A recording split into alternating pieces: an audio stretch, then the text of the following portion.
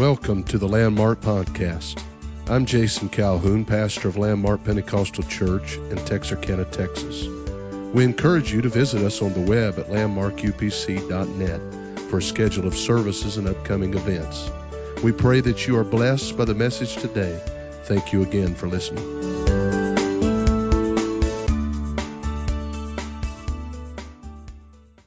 Praise the Lord. 2 Kings chapter number 13. 2 Kings chapter 13, and I'll begin reading there with verse 14. I know I just was in 2 Kings Sunday evening, but a little different place here in the Scripture. 2 Kings chapter 13 and verse 14. Now Elisha was fallen sick of his sickness whereof he died, and Joash the king of Israel came down unto him and wept over his face and said, O my father, the chariot of Israel, and the horsemen thereof. Now I want you to notice something. This ought to be a signal to us that this is something significant that is happening, because this is the same statement that Elisha made when Elijah was caught up into the heavens by a whirlwind in a fiery chariot. He made this same statement, and there was a transition that took place, and that Elisha received a mantle at that point, and his prayer, or his desire, was answered, for a double portion of Elijah's spirit was placed upon him. Here we're seeing the passing of this prophet now, and he says this very same statement, O my father, the chariot of Israel, and the horsemen thereof. And Elisha said unto him, Take bow and arrows. And he took unto him bow and arrows. And he said to the king of Israel, Put thy hand upon the bow. And he put his hand upon it. And Elisha put his hand upon the king's hands. And he said, Open the window eastward. And he opened it. I want you to understand that all of these things have symbolism, and there's a reason in that particular culture that these things were done. Then Elisha said, Shoot, and he shot, and he said, The arrow of the Lord's deliverance, and the arrow of deliverance from Syria, for thou shalt smite the Syrians at Aphek, till thou have consumed them. And he said, Take the arrows, and he took them, and he said unto the king of Israel, Smite upon the ground, and he smote thrice and stayed. And the man of God was wroth with him, and said, Thou shouldst have smitten 5 or 6 times. Then hadst thou smitten Israel, or Syria rather, till thou hadst consumed it, whereas now thou shalt smite Syria but thrice. I want to use this text to teach a little bit here tonight from this subject, the perils of passiveness. The perils of passiveness. I know that might seem at first like a bit of a negative title, but I certainly don't want to leave off with a negative message tonight. I feel like the Lord has put something very positive in my spirit. However, I do know that this Bible is not just a book of positive thinking. Amen. For us to have positive, productive lives, we've got to realize that there's areas that we as human beings have to counteract certain things that are only natural for us to slip into, as our nature, being a sinful nature, left to itself, will lead us to. And so we have to do things purposely to counteract that. And that's why we implement disciplines in our walk with God. And I want to talk a little bit about that tonight. Let's lift up our voice to the Lord, and let's pray together that He would help us and He would bless in the remainder of this service. Jesus, I need your guidance and your help, your strength, your direction, your anointing here tonight. Your word is already anointed. I pray that you would anoint it to our hearts. Pray that we would be receptive to it, receive from it, and apply it, God, and become fruitful as a result. In Jesus' name, we thank you for these things. We thank you for these things. In Jesus' name. Would you give glory to the Lord again? Praise God. Thank you so much for standing. You may be seated.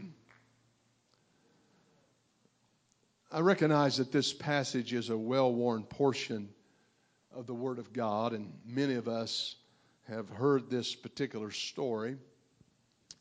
But what I want to deal with tonight, it would not necessarily add to your understanding of this story overall, but let me give you a little bit of foreground or backdrop to the setting of this story. We know and understand that Elisha is one of two of the greatest prophets of the Old Testament. Second, really, only to Elijah, which was his mentor, or the man that he followed and allowed to influence his life.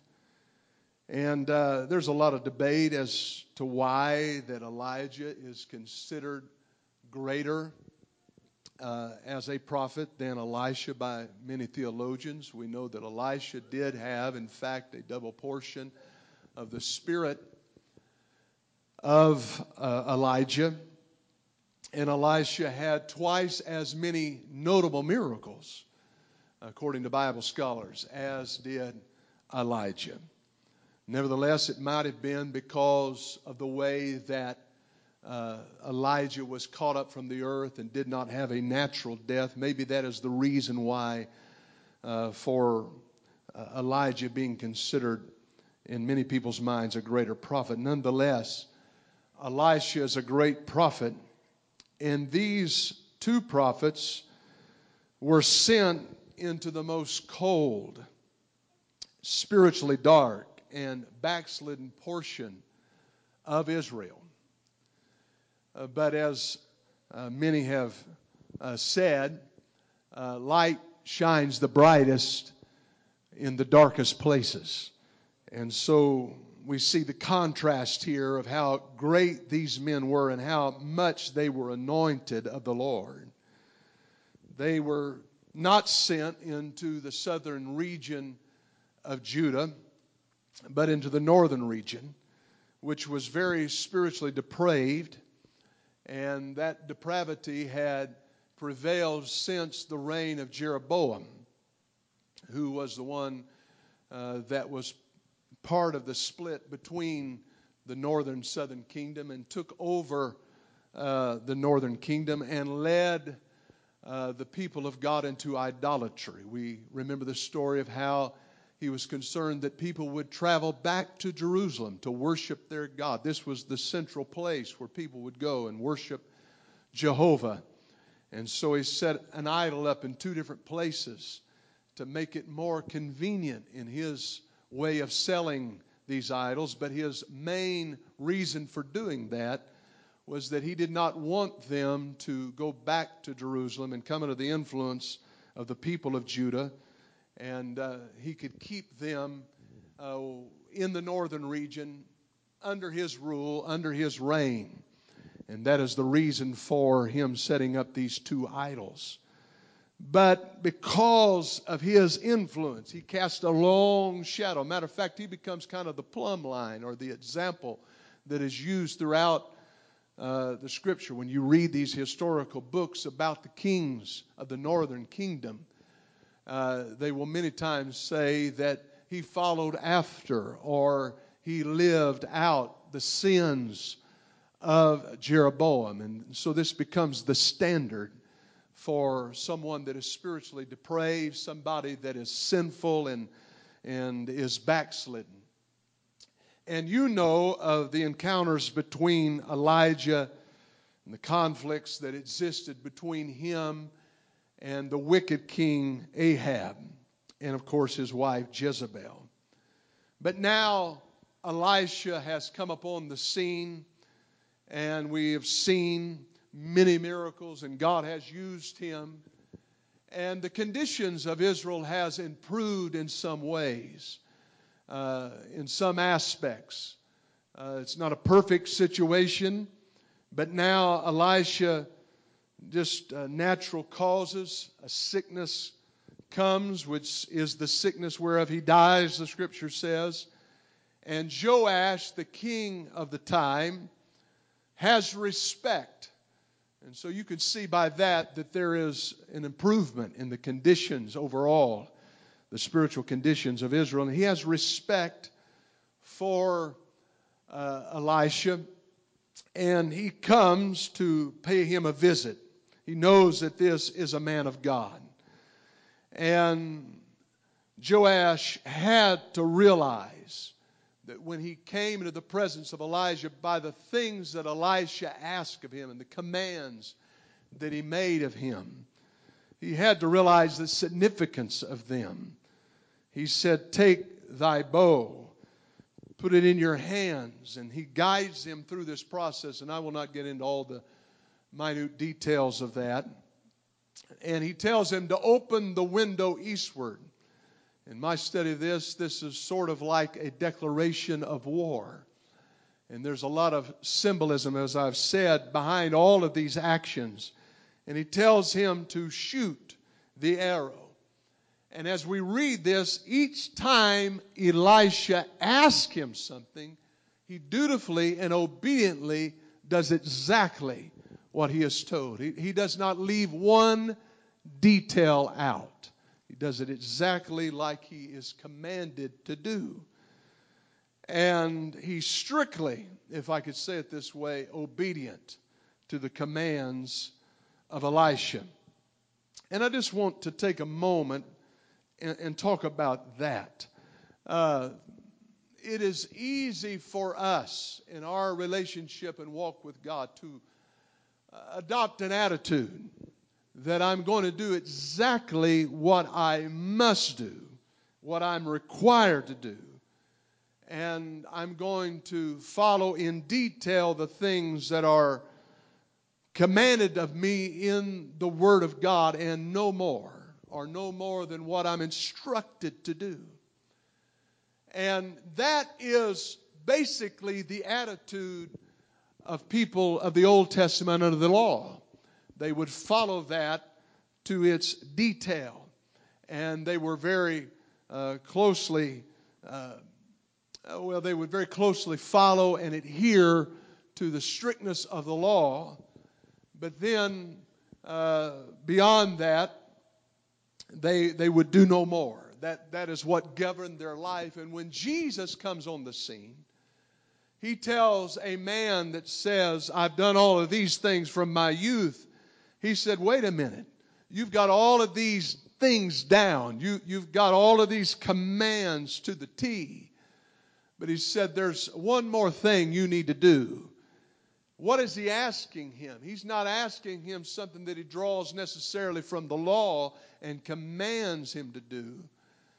But he's saying, "I want to see if you're willing to go beyond in your devotion. Are you willing to go beyond just the disciplines and the commands and the duties of the law?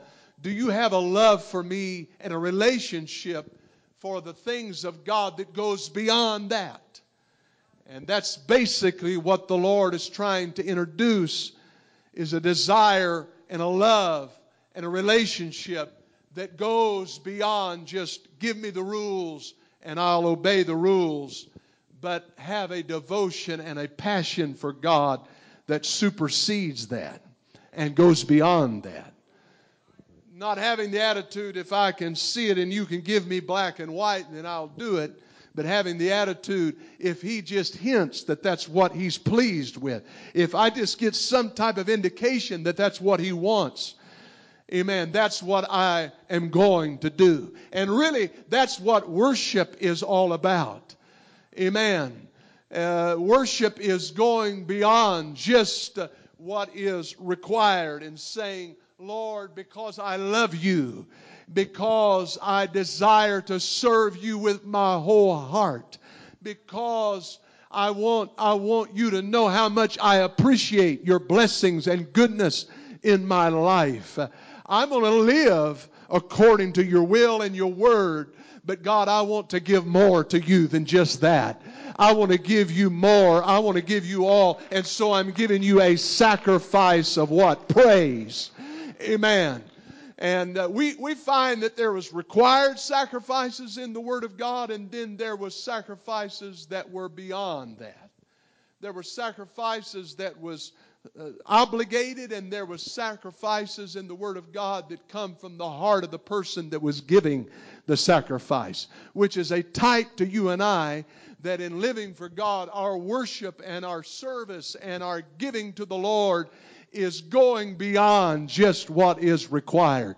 When I come to God's house, nobody has to encourage me too much to worship God and to give thanks unto the Lord. When I enter into His sanctuary and consider His mercies in my life that I am not worthy of, then I don't need much encouragement to clap my hands, to lift my voice, to sing the songs of praise.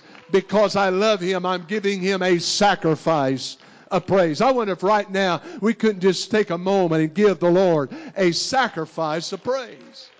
Hallelujah. I know it's Wednesday night, but I wonder if somebody came with a sacrifice of praise unto the Lord. I come to worship you because you're good to me and you bless me. And God, I know it may not be required, but I want to put something on the altar tonight that shows how much I love you, how much I appreciate you. Hallelujah, hallelujah, hallelujah. That's all right. Let's go ahead and give some praise to Him right now. Hallelujah. Man, I really feel this in my spirit right here. Because can I tell you that you're obligated to do that? No. Can I tell you that you will not be saved if you don't respond in a certain way? And you do not worship God in a certain way? Or am I the judge of how passionate you should be? Or how much you should be involved in a particular worship service and what have you? No. I'm not to be the metric for that. I'm not to be the judge for that. I'm not to measure that or compare that to somebody else. But God knows. And when God looks down upon us and looks at our worship and our praise, does He see it as being from our heart, first of all?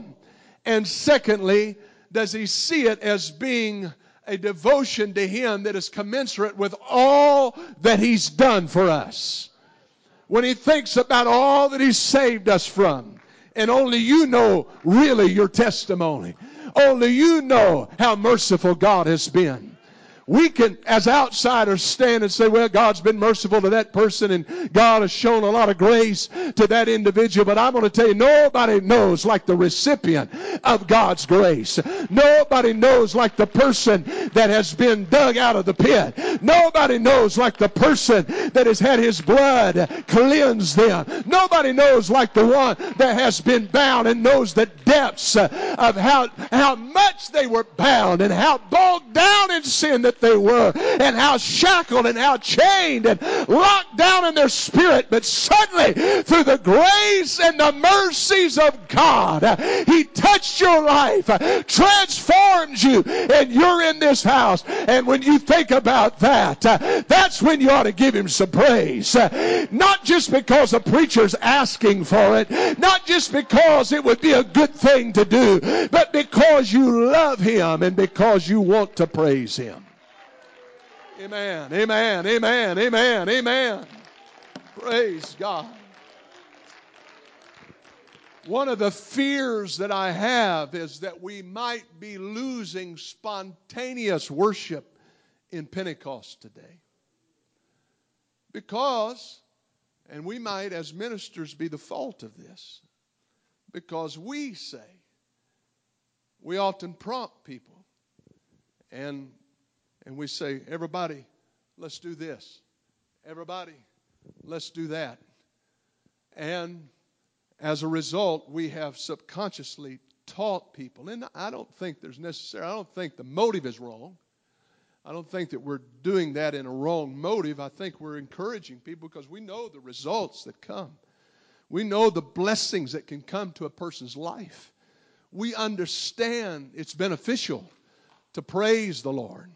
We understand that it's in that atmosphere. And I could go into a whole teaching session about all of that and the blessings. But I think we know that as a congregation. We've reaped the benefits many times. So because we understand that, we sometimes remind folks, hey, let's enter in. Let's focus our minds. Let's harness our minds to worship and get a hold of God, because we need the Lord and we desire the Lord to move. And we understand that this is going to help people and be a blessing to people. But there's just something about it when the Spirit of God moves into a place. People ought to be responsive. First of all, to even be aware of that, you've got to be sensitive to it. You've got to be open and receptive and keen to what's going on. Praise the Lord. But when that Spirit of the Lord moves, are you saying, Pastor, that the only time we should respond in worship and praise to God is when we feel a certain feeling? I'm absolutely not saying that. Matter of fact, I think there's times when you have to move out in faith. And because you understand and because you know that God moves in an atmosphere of worship and praise and thanksgiving, and that's how you enter into that place where His presence is. What did the psalmist say? Enter His courts with thanksgiving and with praise. And when we do so, when we open up our hearts and when we give praise unto the Lord, and sometimes we got to step out, we got to get out of our comfort zone, so to speak, and we've got to move in faith. And like the psalmist said in Psalms 100, make a joyful noise. Last time I looked up that word make, it means to manufacture. Well, that sounds like you're getting the flesh involved. Well, what else do you have to worship God with? Amen. You got to move out. You got to make something happen sometimes. Say it ain't just going, or it isn't just going just right for me right now. Well, I'm going to tell you, sometimes you got to make it happen. You got to make a joyful noise unto the Lord. You may not feel it, but you got to make a joyful noise unto the Lord. Hallelujah. Praise God. And so we're constantly in need of, in a struggle with this spirit of apathy that can come upon us. Elisha even explained that this is the arrow. I want you to understand, this is the arrow of the Lord's deliverance. Come on, a light bulb should go off, Joash. This should have caused his heart to leap for joy. He should have been thrilled and enthused that this enemy that he's struggled with and that's been a tough foe for him, that God is going to help him to overcome. Yet when he's asked to smite the ground, he's very passive about it. And he has no passion, and you can see that apathy has settled in. And he just kind of does what he's obligated to do. He just does in obedience. Again, he's strictly obeyed up until this point, so he's going to continue to do that. But that's not what the prophet is looking for here. He's looking for something that goes beyond just strict obedience. He's looking for something that goes beyond just coming up to the line of average. He's looking for something that goes beyond just the status quo. And the question has been asked to us recently, do we just want to be status quo? Do we just want to be average? And I think this is a decision that only you can make.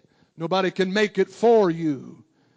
Maybe Elisha stumbled after watching this in his weak and sick condition. Maybe he stumbles back to his bed and lies down and in disappointment pulls the covers up over his head and thinks to himself, how foolish. Here was a grand opportunity, because as much as you put into this, I was planning, God was planning. He was planning to give you victory over your enemies. As much as you smote the ground, I was going to smite. And had you smitten the ground 5 or 6 times, so will you have smitten Syria. But because of your passiveness, you're only going to have minimal victory. This is an opportunity that could have not only changed Joash's life, but it could have changed his kingdom. And not only his rule and his kingdom and his reign and his influence, but it could have changed an entire nation, you understand. So it's beyond just us. When I don't respond to God like I need to, it does not just impact me, you understand. It impacts a whole lot of people. When I'm not obedient to the Spirit, when I do not yield to the Holy Ghost, when I do not move when God is asking me to move, when I do not respond when God is giving me the opportunity to respond, it's not just a spiritual setback for me, but it could be a hindrance to others. Amen? That's why as saints of God, we have a responsibility in each church service to be sensitive to the voice of the Lord and be obedient and respond in faith as we should, because we should not sit back in selfishness and say, well, you know, I can pass on the blessing tonight because I really don't need it as much as others perhaps need it, and so I'm just going to check out in my mind or in my spirit tonight. That is not an option, folks. The arrow's in your hands. He said, I'm putting this in your hand. I'm putting the fate of a nation. I'm putting the fate of your legacy as a king in your hands. Everything is placed in your hands. And what you do is not just going to affect you, Joash, but it's going to affect a whole lot of people around you. And we need to be reminded of that, because I think the principle is true to you and I. The peril of passiveness is that it's a missed opportunity that a lot of times never comes back around. We never read. Immediately after this, we begin to read about the death of Elisha and him being thrown into the tomb, and when his body touches those old bones in that tomb, those men come to life, constituting the 14th miracle that would happen, that would make it exactly double the miracles of Elijah. And so what are you saying? I'm saying opportunities missed sometimes can never be reclaimed. We can never go back and gather this up again. It's like water on the ground. It cannot be gathered back up. It's gone. It's wasted. And what is the culprit here? There's a preoccupation with something that is hindering Joash from responding like he should. And I begin to think of how sometimes we become preoccupied. Come on, this is not just temptation for a few. This is a temptation for all, myself being included. Every one of us can become preoccupied, and it's the job of the devil to cause us to become preoccupied. It's the duty of the enemy to, if he cannot get a person to fall into sin or to go out into worldliness or carnality or those types of things, then he will get them preoccupied when spiritual opportunities avail themselves.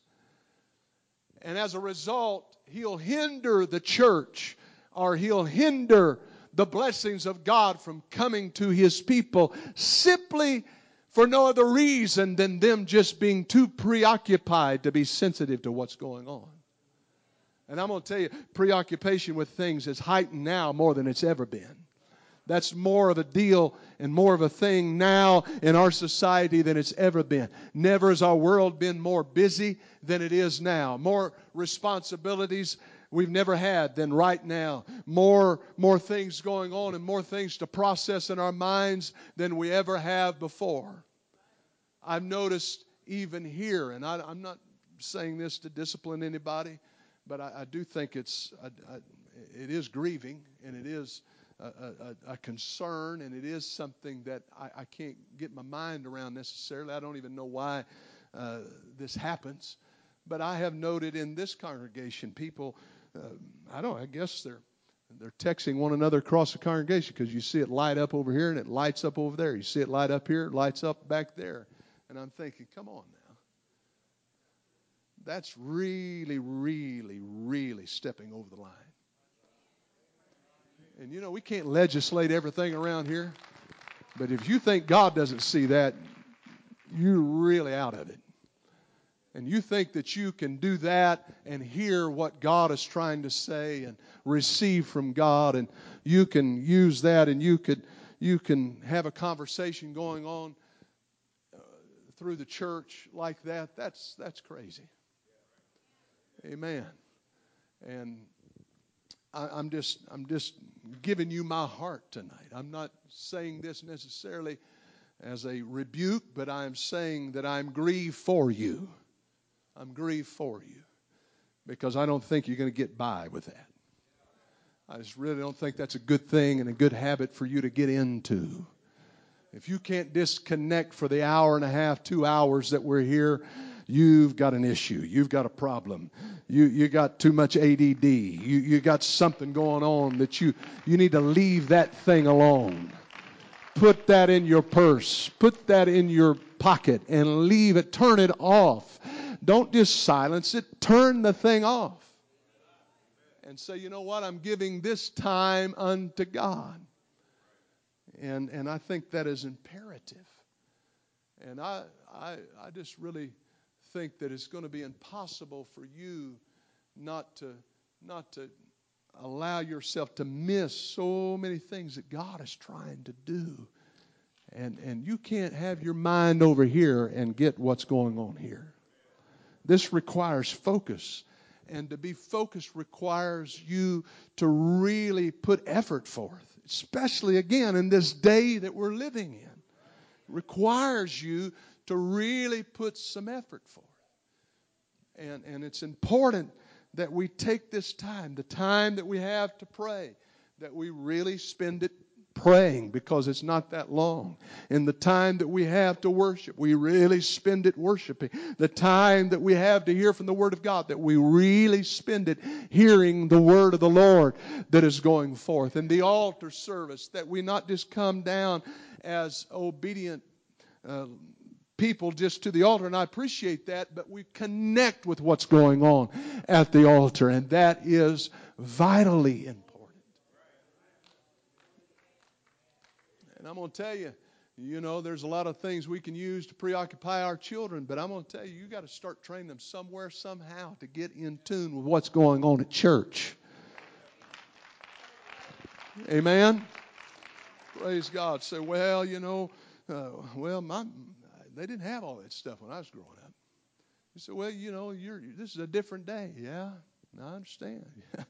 The day we're living is going to require a whole lot more that we focus in on what's going on and be in tune with what's going on, because we're fighting things that we never fought before. So if you've ever needed church, if you've ever needed to get tuned in, if you've ever needed to hear the Spirit speak to you, if you've ever needed the Word of God to strengthen your faith, you need it now. And so it requires that you get tuned in. Praise God. And you know, it takes a little bit effort beyond just being present to do that. Some people say, well, just, you know, I'm present. That should mean everything. No. For you to get the benefits, what's going on, you got to connect to the Spirit. Preoccupation is a problem. We can be thinking about a project at home. We can be thinking about, and I know this time of the year, kids, particularly college kids, are thinking about finals and work schedules and vacations and dreams and ambitions. And, you know, none of those things are wrong in their place. But when we come here, we've got to make an effort to block it out.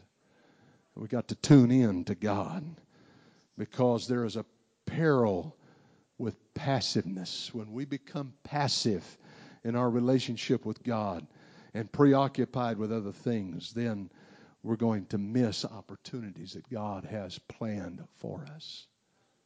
You know, as new converts and coming into the things of God, There's always an eagerness to get to the house of God and to get plugged in. You need to ask yourself, why do I not have that same eagerness? It's not God's fault, and it's not the church's fault. It's not anybody at the church's fault. The problem was with us. When we started living for God and when we came into the church, it wasn't about all of those things. We weren't even aware of those things. We wasn't aware. We didn't know the songs, whether we liked them or we didn't like them. We didn't know. We didn't care if it was an 18-year-old boy standing up there preaching the Word of God, or it was an accomplished preacher. We didn't care so much, but we were there to receive from the Spirit of God, and we had an appetite for the things of God, and we've got to get that back. We've got to get that back. We've got to stir up that gift that is within us. We've got to get that hunger. We've got to get that desire. We have to have that. You can't have less passion and expect to be saved. Matter of fact, in a relay race on the last lap, they always put the man that is able to run the fastest there and make up any deficit. I'm going to tell you, we're in the last lap. This is the last days, friends. We're living in the last of those days, and it's time that we put as much passion into this as we possibly can. Come on now, you going to pat a cake, or are you going to really give your heart to God and say, God, I realize that I've got to do something to confront this apathy in my life. It is written in Malachi chapter 1 and verse 3, and also quoted in Romans chapter 9 and verse 13. Jacob have I loved, but Esau I have hated. And those seem like a strong, hard saying in the text. But let's think about Esau here. Let's think about the advantages that he had. He was the eldest son. Tradition was he would just have the blessing given to him. He was privileged because he was the eldest. It was the custom of Israel, or of those people, that this would just be passed down. You know, this is one of the things that we have to really guard against.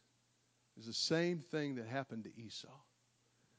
We just get to assuming because we have a revelation of the truth, or because we have been raised, for the most part, in church. And I'm speaking to myself because that includes me. We get to thinking, because we've been around so long, and that it's just going to naturally, we're going to just naturally be saved because, you know, we come to church and we're a member and we pay our tithe and we do all of those things, and you need to do those things. You must do those things. But beyond that, we have to guard against this attitude that you find pervasive in the life of Esau, that he just didn't really have a passion for the things of God. Matter of fact, his passion was in the field. He was a man of the field, the Bible says. And he had the desire to go out there, and he was a great hunter, and he put all of his skills into that, and all of his passion and all of his, he honed that talent. And again, there's nothing that says in the Word of God that there's a commandment against those things, but it was the lack of balance. It was the passion for that over the passion for the things of God. That's the thing that God hated about Esau, is he let everything come before his serving God. And I've got a mind that kind of just runs wild, but maybe when he heard his grandfather speaking about the stories of how God had been so faithful through the years, Abraham, the father of the faithful, and he would be in the presence of this great man, and he was telling the stories of miracles that God had done for the people of God, and how God called him out of the Ur of the Chaldees, and how that God had made him some promises and brought him through some trials and helped him to oversee and overcome some things in his life. And he's telling these stories, and It just seems to be going in one ear and out the other. Matter of fact, Esau, he's thinking about something else out there. He's got his mind on something else out there. He's not thinking about what his grandfather is saying, or maybe even it was his dad at times that would tell those stories. And he's not thinking. He doesn't really take it to heart because he's preoccupied with something else.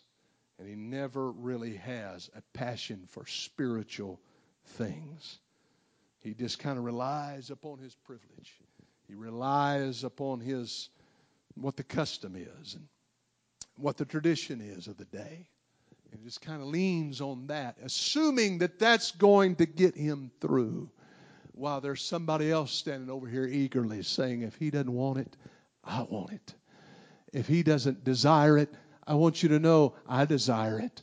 If he's not hungry for it, I'm hungry for it. Can I tell you, that's just the way it works. We see that even with the people that was considered the people of God, the Jews, the Hebrews.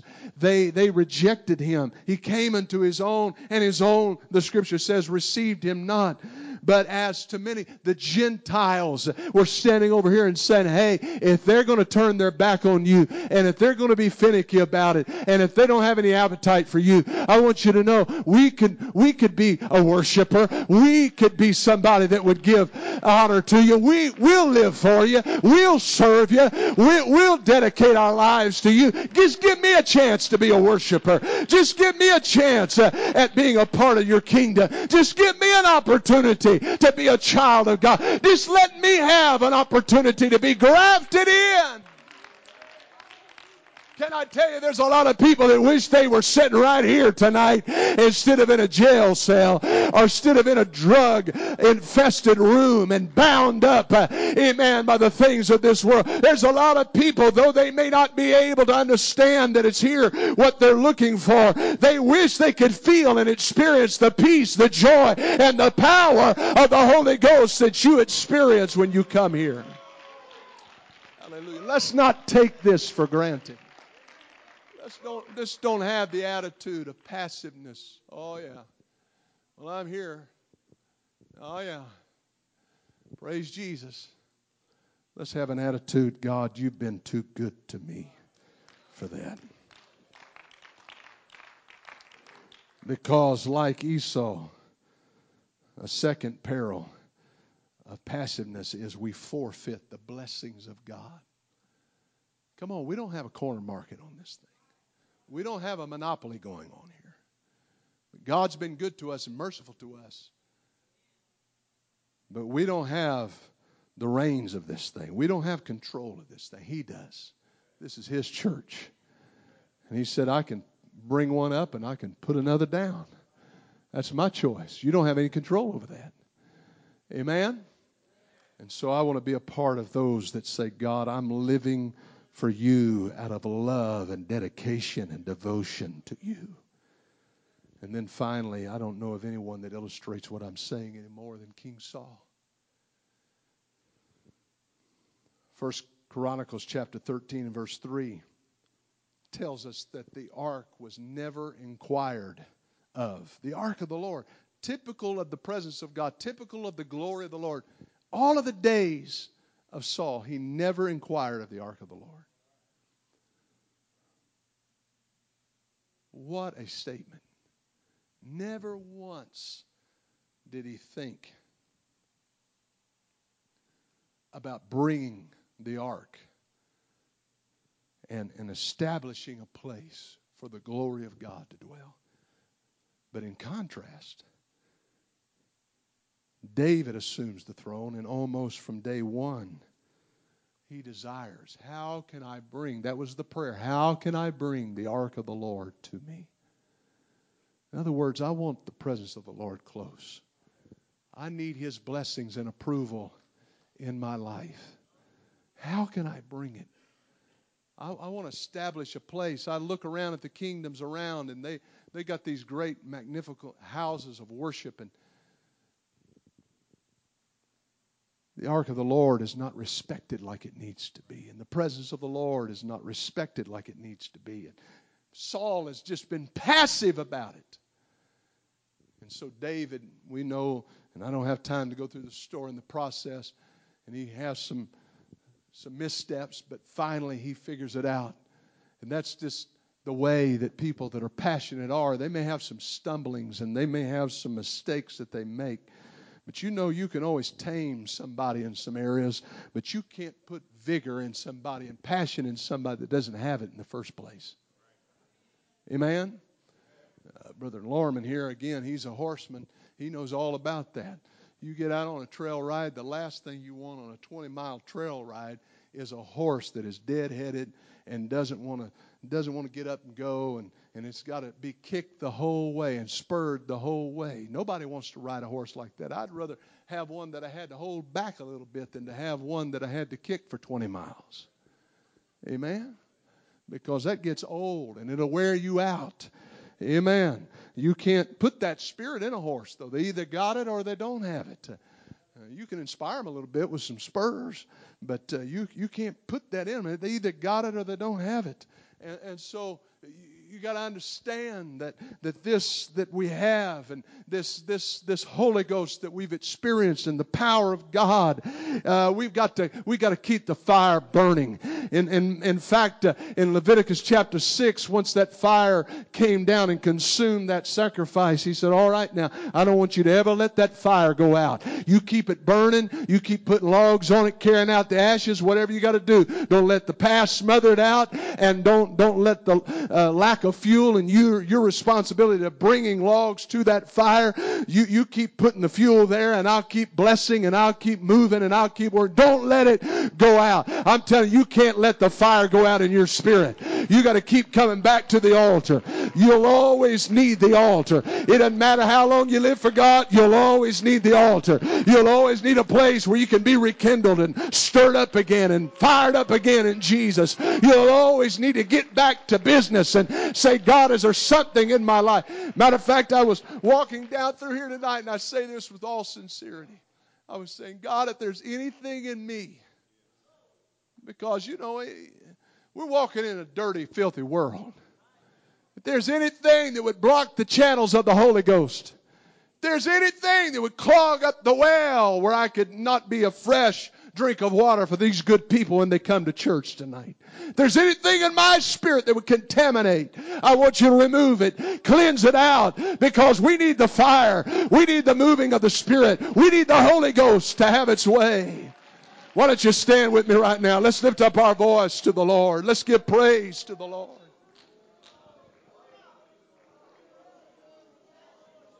Hallelujah.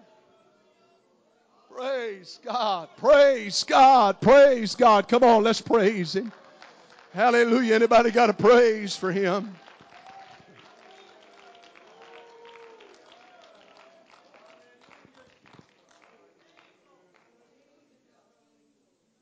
As He comes dancing up into the city, so excited about bringing this ark.